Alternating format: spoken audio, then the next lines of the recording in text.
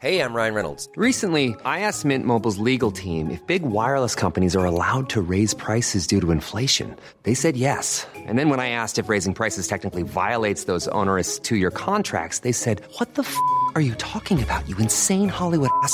So to recap, we're cutting the price of Mint Unlimited from $30 a month to just $15 a month. Give it a try at mintmobile.com/switch. $45 up front for 3 months plus taxes and fees. Promo rate for new customers for limited time. Unlimited more than 40 gigabytes per month. Slows full terms at mintmobile.com. Many of us have those stubborn pounds that seem impossible to lose, no matter how good we eat or how hard we work out. My solution is PlushCare. PlushCare is a leading telehealth provider with doctors who are there for you day and night to partner with you in your weight loss journey. They can prescribe FDA-approved weight loss medications like Wegovy and Zepbound for those who qualify. Plus, they accept most insurance plans. To get started, visit plushcare.com/weightloss. That's plushcare.com/weightloss.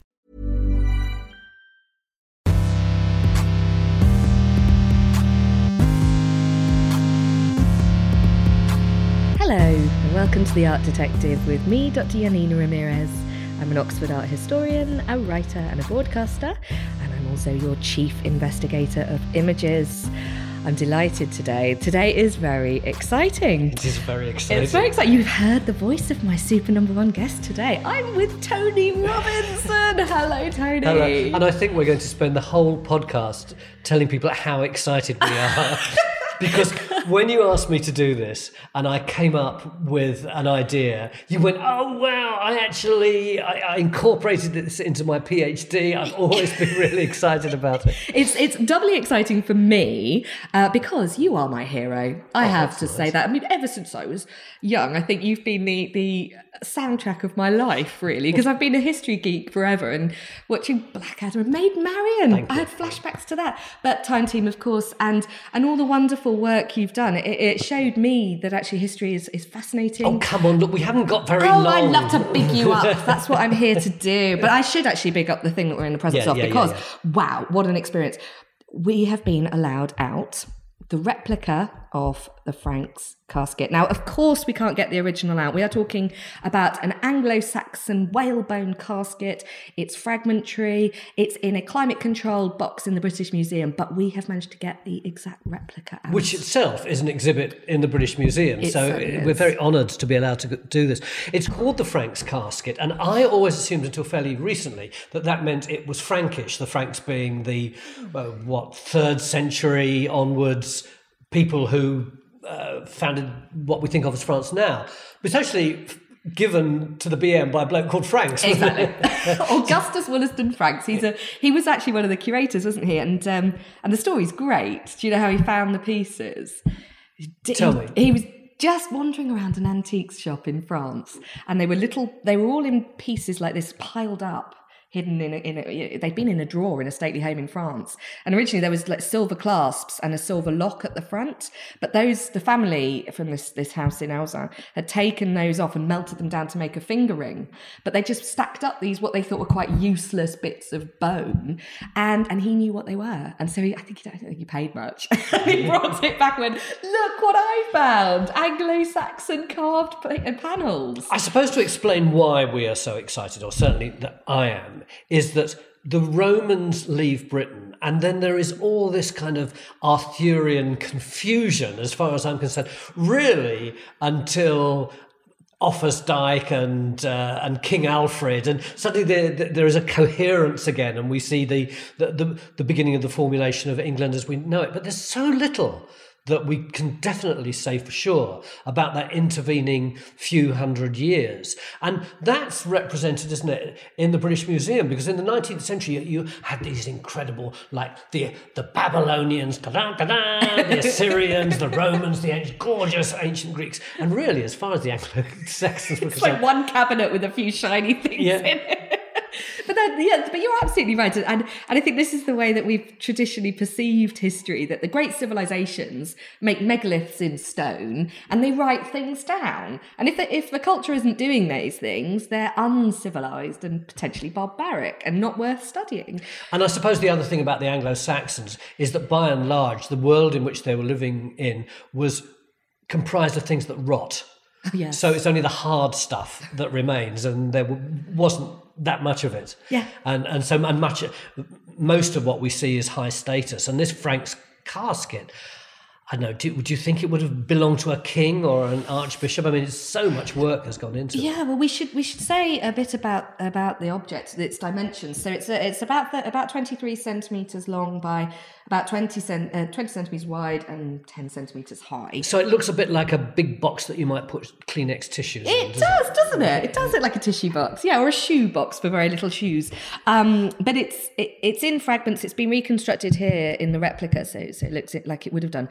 And the fact that it's not ivory, but it's emulating ivory, is trying to suggest that it's very high status, because only the top members of Roman society would have exchanged ivory boxes. But it's whalebone, and that in itself is intriguing, isn't it? Because whale would have been rare. They don't get chucked up on the beach very often. But there's something symbolic about whale, isn't there? It's like Noah and going into the mouth of something huge. And I think I'm right in saying that the whole story of Noah's Ark was seen at that time as a prefiguration of Jesus and his death and coming out of the cave and all that. So absolutely, the whale symbolism is really wrapped up with ideas of Jesus, and I mean, you get lots of Christian legends where the whale's very symbolic. So it's a symbolic medium. And what we haven't said, and it's pretty daft given that we must be at least 10 minutes in, is that the casket itself is covered in carved stories. It's like the Beano, isn't it? The Beano for the religious. I love it. The Beano for the religious. Because it is annotated. It's got images and inscriptions. And that idea of text and image alongside each other, you're right, it is a bit like a comic. And what's so interesting about the stories, and I suppose this is probably why you and I get so excited about it, is that they're not from one culture. Virtually everything in the British Museum, you point at and say, that's Roman or that's Greek or whatever. Here, you've got loads of different languages. You've got Roman stories, Anglo-Saxon, Jewish stories, Christian stories, all on this one box. What the hell are they doing? And why are there so many different languages? It is an enigma. When you suggested it, we spoke about it. We both got excited because you'd actually said to me, this is the one object that just defies me. It's a mystery. And that is what I think this is. It is one of the biggest mysteries to me. I was saying to you earlier, I had a student who wrote a PhD on this, spent 5-6 years working on it, came to the conclusion that they still couldn't completely unpick it. And you've got scholars that have worked on this who've gone mad in the process. There was a scholar that spent most of his life counting the dots. And he thought that there were these numerological symbols to the number of dots. And he went completely berserk going over it. So, yeah, it is difficult to unpick. Don't tell Dan Brown about it. It's a whole book, isn't it? We'll get another really bad book. Should we talk about some of the stories that are on it? Yeah, so we should probably start the front, shouldn't we? Yeah. So that's probably where it would have been encountered if you were presenting this box to someone. Can I tell this one? Because this is one of the few that I think I can actually decode. Go for it. Right. This is the three wise men over here on the right-hand side, isn't it? Yeah. The Magi. So it's saying something about kingship, isn't it? Definitely. And who are these here in this? Well, we've said, you've got a really interesting contrast between outside scenes and indoor scenes. And outside they have these willowy sort of trees. Indoors is shown with these sort of columns and arches. So that's some sort of, I think that's probably the stable with Mary and Jesus. And they're both sort of haloed here. Yeah. I think this sunburst that you can see, I think that's the star that they're following. You must come to the BM and have a look at this, because you've got the three wise men being led by a duck. Absolutely. This Jesus is a duck. Mary. It is definitely a duck. Honestly, because this is why I got into this. I wrote my thesis on bird symbolism, and everybody says it's a duck, and I'm yet to be convinced it isn't. It seems to be a bird that's escaped from the scene next door. and has run out and is sort of leading the viewer around the box. And what is the scene next door? This is on the left-hand side of the front. Okay, well, what do you think? Because we've got this character to the side with the sort of bent leg and tools in his hand. That's the Smith, isn't That's it? Welland the Smith. That is Welland, yeah. Yeah. So that's a different... when does Welland appear in history? Well, this is the interesting contrast about this front, isn't it? You've got a scene that's clearly Christian, alongside a scene that is clearly pagan Germanic mythology. Because Welland's, he was a smith, but he was seen to have magical powers. And he's from a much older Germanic pagan tradition going back thousands of years. And it's a horrible story, isn't it? It's a bit like something out of ancient Greece. He's sent away, he's captured by a king, set to work, gets the king's sons, kills them, hollows out their skulls and serves them up as drinking cups, then drugs the king's daughter, rapes her, and she has a daughter? A son, I think son, it is. son. An heir, Yeah. heir to the throne. Yeah. Welland just think it's awesome. It's the ultimate revenge story. It is, isn't it? Yeah, there's no messing around in that There story. is no messing. And the best bit, which you've even got depicted on the casket, is so he's there. You can see he's been hamstrung. He's had the like tendons cut at the back of his leg to stop him escaping. And there's the decapitated brother. Can you see? Yeah. Yeah, no head. And there's the goblet made of the skull in his hand, and he's drugging Beatilda, the daughter. But he escapes on a flying machine. Oh, I'd forgotten that. Yes, it's like Daedalus and Icarus, isn't it? It is. And there's the woman plucking the birds to make the flying machine. So our little duck, Exactly. he's got away. He's got away. He's an escapee. I think I'll just go into the nativity story. Yeah, I don't want to be plucked to be made into a flying machine. But in a weird way, though, isn't that symbolic, the idea of resurrection? Because what you see with Welland doesn't really go out of fashion as a story. When the Vikings return in the Viking Age, in the 9th, 10th century, Welland starts to appear on crosses, on crucifixes, bizarrely. So you get pagan images on a cross, and it's the idea of resurrection. Well, it's what you've got here, isn't it? Pagan on one side and Christian on the other side. I guess the other link for me is it's about kings. It's about the king who is really horrible to Welland, and you've got these wise kings who actually their message tells Mary and Jesus to get the hell out of town and go to Egypt, thus saving his life, thus saving the world. Yeah, absolutely right. There's the echo of the bad king behind both stories, Herod being the bad king with Jesus, and this idea of a hopeful, in a way, revenge, because I suppose the early Christians that we're talking about, the Anglo-Saxons, we haven't even given the date. We're talking early 8th century, so 700-ish, probably made in Northumbria around the monastic establishments of Wilfrid, one of my favourite of the saints, this great aristocrat that converts and sets up his powerhouse at Hexham and Ripon. Look, this is what really hacks me off about academics.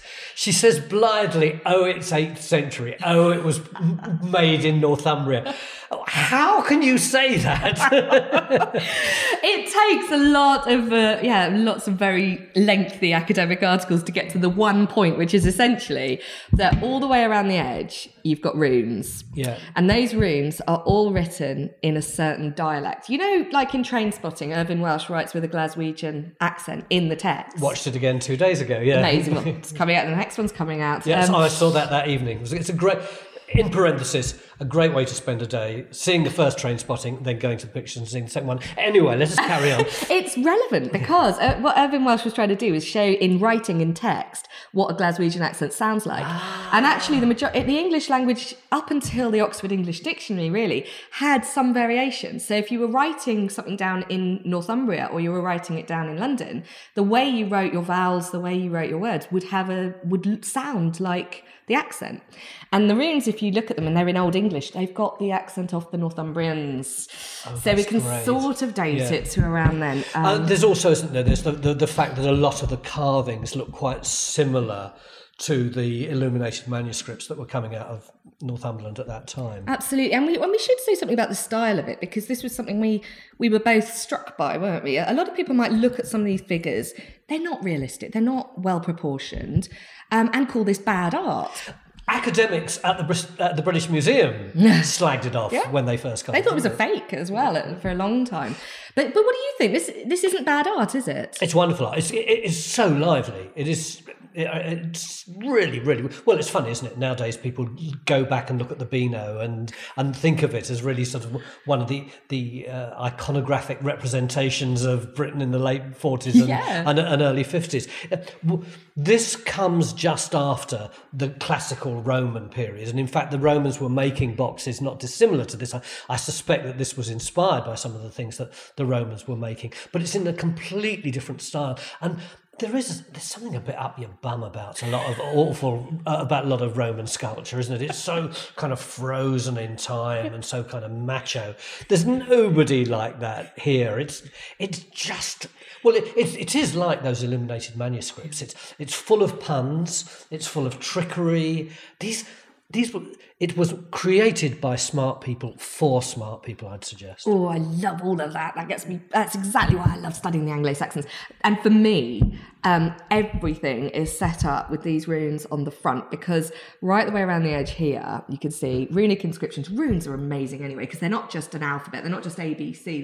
They've got all meanings associated with them, stories, poems associated with them. And I've got a translation of the first bit. This is a riddle running around the edge, and it says, the fish beat up the sea onto the mountainous cliff. The king of terror, so kings again, king of terror, became sad when he swam onto the grit, whale's bone. So it's a riddle telling you the answer, which is that this is about a beached whale. The king of terror swam onto the grit. A whale has been beached, and then that whale's bone has become this casket. But what it has, this is where I'm going to go all Ponzi academic on you again. There's this wonderful rhetorical device called prosopopoeia, which is where an object can speak with a human voice. And the Anglo-Saxons love this. They make onions and crosses and manuscripts tell their own stories. This box is telling its own story. It's speaking. The actual bone is speaking. So the minute you encounter it, this is a riddle. It's a whole riddle. It's like a modern animation, isn't it? You can imagine panning in on a box and it starts opening its mouth and chattering. Yes, exactly. Yeah. I'm made of whalebone. That teaches you, when you're looking at it, to think, right, well, in that case, I've got to approach all of this as a riddle. I've got to see it all as a visual and verbal riddle. I suppose the other thing about that is that very few people, even I would imagine a lot of royal people, would have been literate at that time. Exactly. And so all that notion of puns and gags and clues in an actual thing, it's another way of reading. It's another way of deciphering. So it's a learning mechanism whereby you don't actually have to be able to read to understand what's going on. You're absolutely right, and the use of runes as well. In fact, there is. We should say. So you've got we've got one panel. This is typical. Okay, listeners, only another 5 to go. Yeah, sit back and relax. We've got the two, the Christian Magi scene and the Well and the Smith there. Yeah. Moving around, we'll come to that one last. We've got Romulus and Remus at the side. And again, you've got runes that say here Romulus and Remus reside in Romechester. It's called Romechester. We'll come back and have a look at it. But I just wanted to turn to the back, because this is where the inscriptions get really interesting and really come to that point you were making there, Tony, about this is teaching new techniques of reading to a population that are having to come to terms with a religion that is off the book, a religion that needs literacy. Yeah, because we haven't said, have we, that this was essentially a pagan world after the Romans left and various movements came in from Germany. But now you've got 2 lots of missionaries coming in, one lot from up north, one lot from down south in Canterbury. So gradually Christianity is taking over. But I think I'm right in saying, I have no idea what the date of this, but one of the bigwigs in Christianity said, don't smash up all the old pagan stuff, incorporate it into our new world, so people will understand that the new experience is in many ways not dissimilar from their old one, and they don't have to fight it. Yes, you are so right. It's Gregory the Great, the Pope himself, who sends the mission over. And he says, yeah, you're right, don't just destroy the idols in the temples, but don't destroy the temples themselves, because people are used to going to them. And it's that wonderfully understanding version of conversion that allow the Anglo-Saxons to flourish and develop their own form of art. They don't just say, right, we're Christian now, so we have to destroy everything that's gone before. Instead, they have this strange transition, which means they take their old traditions and meld them into something new. And I think that's what makes such stunning works like the Lindisfarne Gospels, but this lovely thing. And they're aware of this, because I think what you see around the edge here on the back panel, and we'll talk about the fact that it's a scene from Jewish history, but you've still got the runic inscription. It runs up the left-hand side, goes slightly smaller across the top, and then it turns into Latin.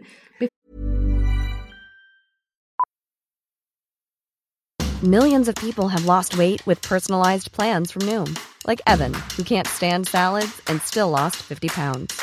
Salads generally for most people are the easy button, right? For me, that wasn't an option. I never really was a salad guy. That's just not who I am. But Noom worked for me. Get your personalized plan today at Noom.com. Real Noom user compensated to provide their story. In 4 weeks, the typical Noom user can expect to lose 1 to 2 pounds per week. Individual results may vary. Cool fact, a crocodile can't stick out its tongue. Also, you can get health insurance for a month or just under a year in some states. United Healthcare short-term insurance plans, underwritten by Golden Rule Insurance Company, offer flexible, budget-friendly coverage for you. Learn more at uh1.com. Hey, I'm Ryan Reynolds. Recently, I asked Mint Mobile's legal team if big wireless companies are allowed to raise prices due to inflation. They said yes. And then when I asked if raising prices technically violates those onerous 2-year contracts, they said, "What the f*** are you talking about, you insane Hollywood ass?" So to recap, we're cutting the price of Mint Unlimited from $30 a month to just $15 a month. Give it a try at mintmobile.com/switch. $45 up front for 3 months plus taxes and fees. Promo rate for new customers for limited time. Unlimited more than 40 gigabytes per month. Slows full terms at mintmobile.com. Before turning back to runes. I mean, I've heard people say, oh dear, what an accident. That's a mistake. I suddenly started thinking in Latin. No, it shouldn't be like that. Rub it out. But no, that's deliberate. And what it's saying is we are at a transitional point where we've got our old culture and we're embracing this new culture. We haven't actually talked about what this story is, have we? This is the sack of Jerusalem. That's right. So you've got in the middle, you've got more of these pillars that you were describing earlier on, which I suppose is the Holy of Holies. And then on one side, you've got all the Romans coming in, with all their swords. Climbing up on the roof and fighting on the top, yeah.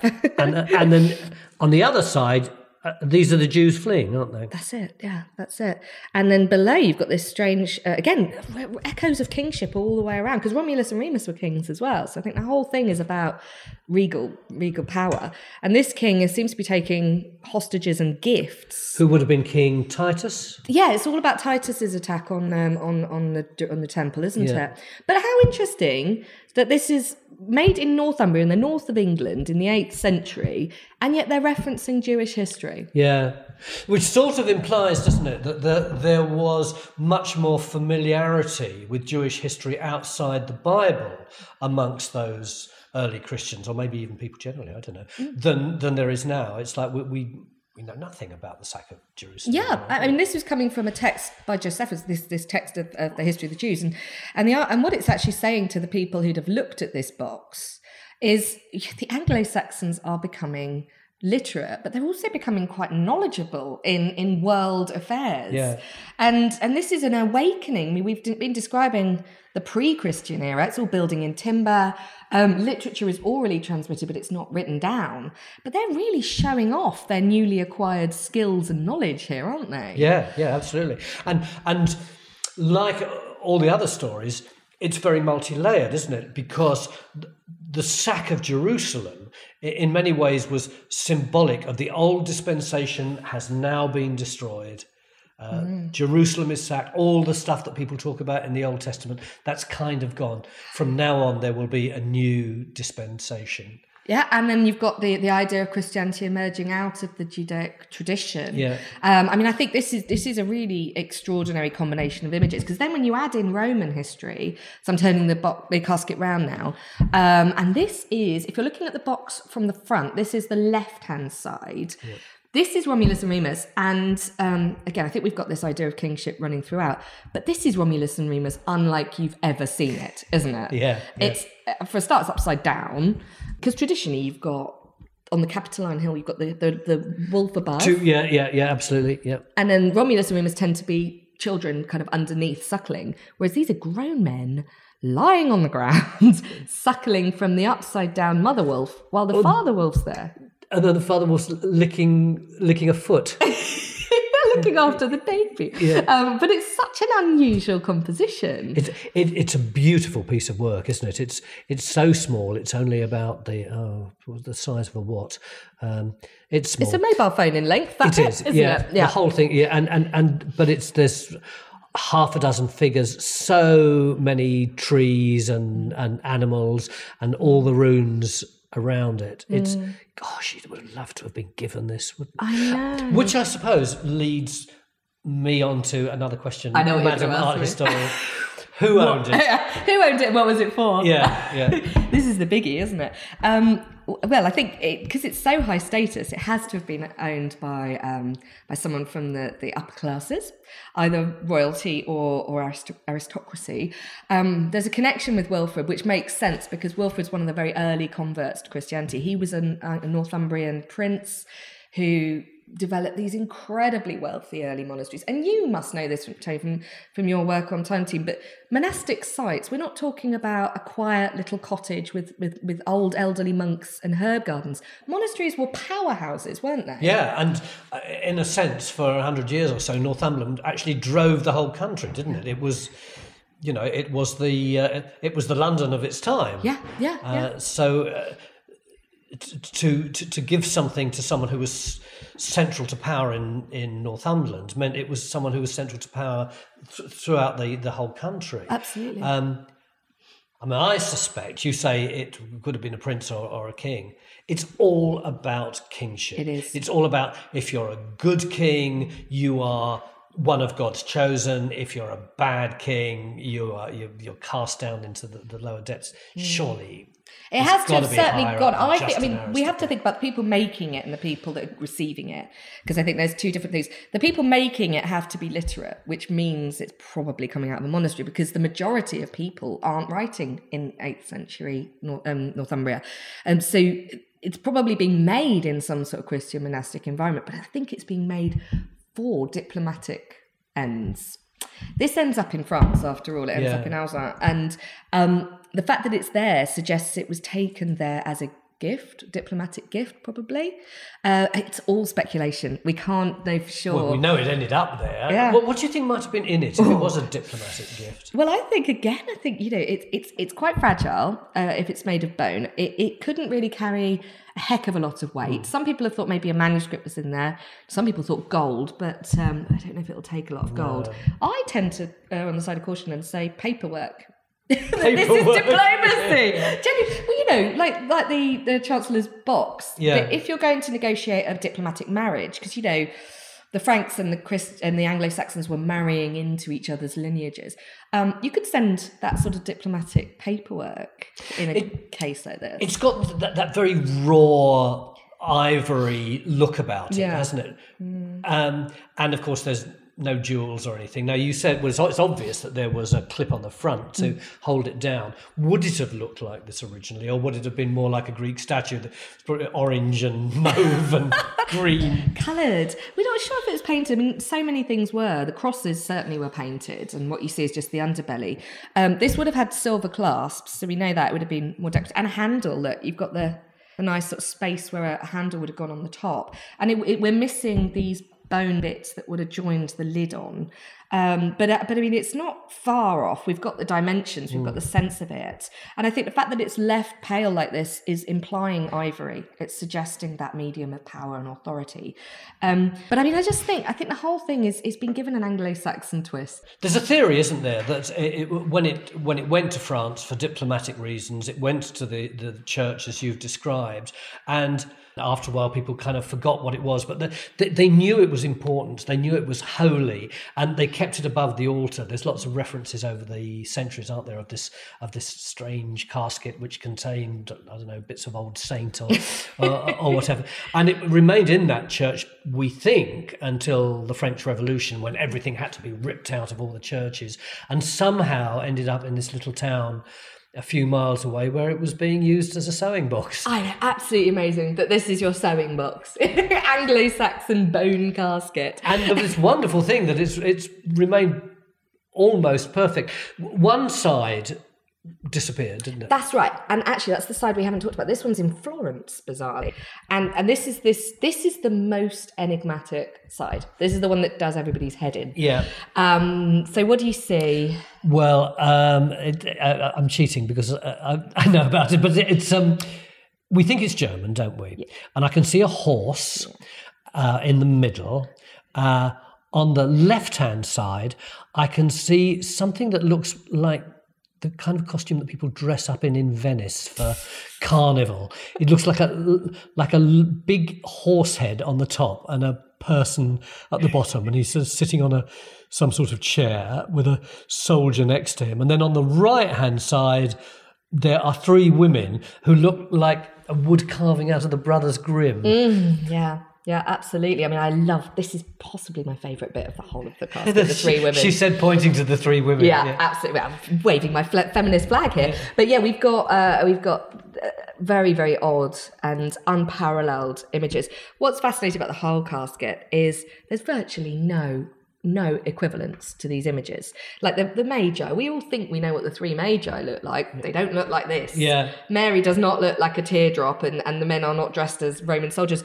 They have obviously had to take these legends, these stories that they're hearing, and visually interpret them in their own way. These three elderly women, if you just extracted that and asked somebody what period they were from, I'm sure they would say a woodcut of the 18th or 19th century. Do you think? Yeah. And what do you think they are then? Well, the thing that they remind me of immediately, I suppose, is Macbeth's witches. Absolutely. The Weird Sisters. The Weird Sisters, that's where it comes from. Because this is weird. These are the Norns, the pagan goddesses that spin the threads of fate. And at any point they can cut your fate off. And so, but that becomes, you're so right, that becomes the idea behind the three weird sisters that we remember from Macbeth. The legacy stays on. So that's quite an iconic little image, those three women together. But the rest of it, it's an enigma, isn't it? We've got this horse in the middle and looking down at what might be a pile of hay or a fire or something below it. Well, I think there's a little body shrouded. Can you see that little tiny body? I'd never noticed that before. There's a little head. And it's got this shrouding around it. So I think that's a tomb. Honestly, if you come to the BM and have a look at this, you needn't look at anything else. Just come here, spend an hour and go away again. Your head gets blown every time with this object. I mean, it just gets weirder and weirder. And the character you were describing there with the wings and the hooves sat on the mound, its mouth is bound with a serpent, but you can actually, on this cast, it's brilliant. You can see the tongue of the serpent sticking out, touching the top of the staff of the warrior that's walking towards. But we don't know what this story is. We don't know what this story is. I know there's a clue in that under the belly of the horse, there's I wouldn't have known if I hadn't read about it, but it's like a triple knot, isn't it? Yeah. Which signifies, is it Thor? Odin or Woden, yeah. And actually they reoccur all over the book. So you can see there's one under the belly of the horse. Have you seen the one behind the three men? Oh, yeah. There's an Odin's knot. And there's another Odin's knot on the top with a portrait of Odin. Because you've got the Odin's knot in the corner, and then you've got this weird character holding a staff with a hood on, and these double hook-beaked birds over the top. And Odin's symbols were two ravens, Hywin and Munin, thought and memory. So this, I think, is Odin watching over the whole scene on the top as well. So that echo of Germanic paganism, despite the fact that this is a literate object, an object with words on it and Latin on it that must be coming out of a Christian context. It's so densely pagan. Which again, for me, it's like one of those objects where one time is blending into the next.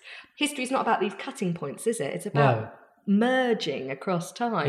This object merges everything. This is the antithesis of ISIS. The notion that you can destroy culture, and in some way you destroy the way people think, and you've got the right thing and everybody else has got the wrong thing.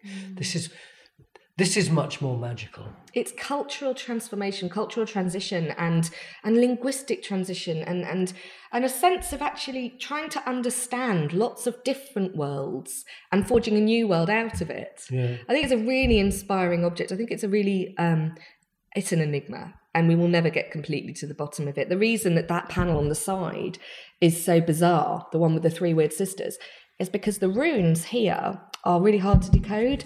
At some points, they're working as letters, ABC, but as others, they seem to be working as words because each rune had an associated word. So like the I rune can also mean the word ice. Yeah. And so this is a riddle that we can't really fully unpick. And there's still so much to try and understand about it. Tony, we've been chatting away with such enormous enthusiasm for ages. I don't think we've even covered everything, have we? I don't think we've talked about the top. That's too much. Yeah. We should just say the top is beautiful because of the style. It's different, isn't it? I love. We've got the story of Egil. You can see his name up there. Egil is the brother of Welland the Smith. Yeah. So that pagan mythology is carrying on. But don't you think that this is the most dynamic panel in many ways? Look at the way that these characters... This one's like a double height. They can't see it. I'm going to show them so photos. excited. I'm getting excited. I'll share images. Yeah. But look, this character's sideways. This one's crouching underneath. This is a battle. But what a exciting way to show battle. Oh, it's yeah. And the costumes. I mean, there's so much you could plunder from this as a cultural artifact. I hope we haven't been too inarticulate in our excitement, but I would recommend that you do hot foot. I've said this twice before. Down to the British Museum and have a look at it, because I suppose one of the most important things you said to me earlier. I love small finds. Yes. And it is really quite small, and crowded within it are so many mysteries, so much wonderful culture. I feel just privileged to be in the same room as it, really. I mean, the thing is, the enthusiasm is bursting out of both of us because it is this idea that you have a moment in history captured. I love being an art historian because artworks like this, they were there. If this could actually speak, it witnessed that time. It can speak, it's just that we can't quite hear it. Exactly. And that's what we're trying to do. So it's got a voice across time. How wonderful to have this chance to talk to you about this. I'm so grateful. If you've enjoyed this podcast, do subscribe. You can go to historyhit.com/artdetective. You can follow me on Twitter. I'm Dr. Yanina Ramirez. And you can follow Tony. What's your Twitter handle? Tony... I can't I think remember. Tony Robinson. Tony_Robinson. I've got the blue tick. Yeah. That's all I care about. He's real. Thank you so much, Tony. What an absolute pleasure. And thank you, everyone, for listening.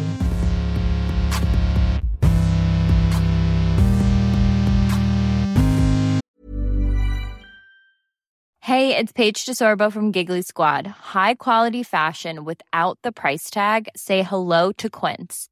I'm snagging high-end essentials like cozy cashmere sweaters, sleek leather jackets, fine jewelry, and so much more. With Quince being 50 to 80% less than similar brands.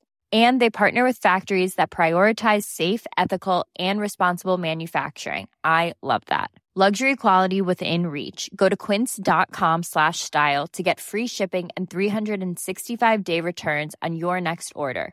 Quince.com/style. Hey, it's Paige DeSorbo from Giggly Squad. High quality fashion without the price tag. Say hello to Quince. I'm snagging high-end essentials like cozy cashmere sweaters, sleek leather jackets, fine jewelry, and so much more. With Quince being 50 to 80% less than similar brands. And they partner with factories that prioritize safe, ethical, and responsible manufacturing. I love that. Luxury quality within reach. Go to quince.com/style to get free shipping and 365-day returns on your next order. Quince.com/style.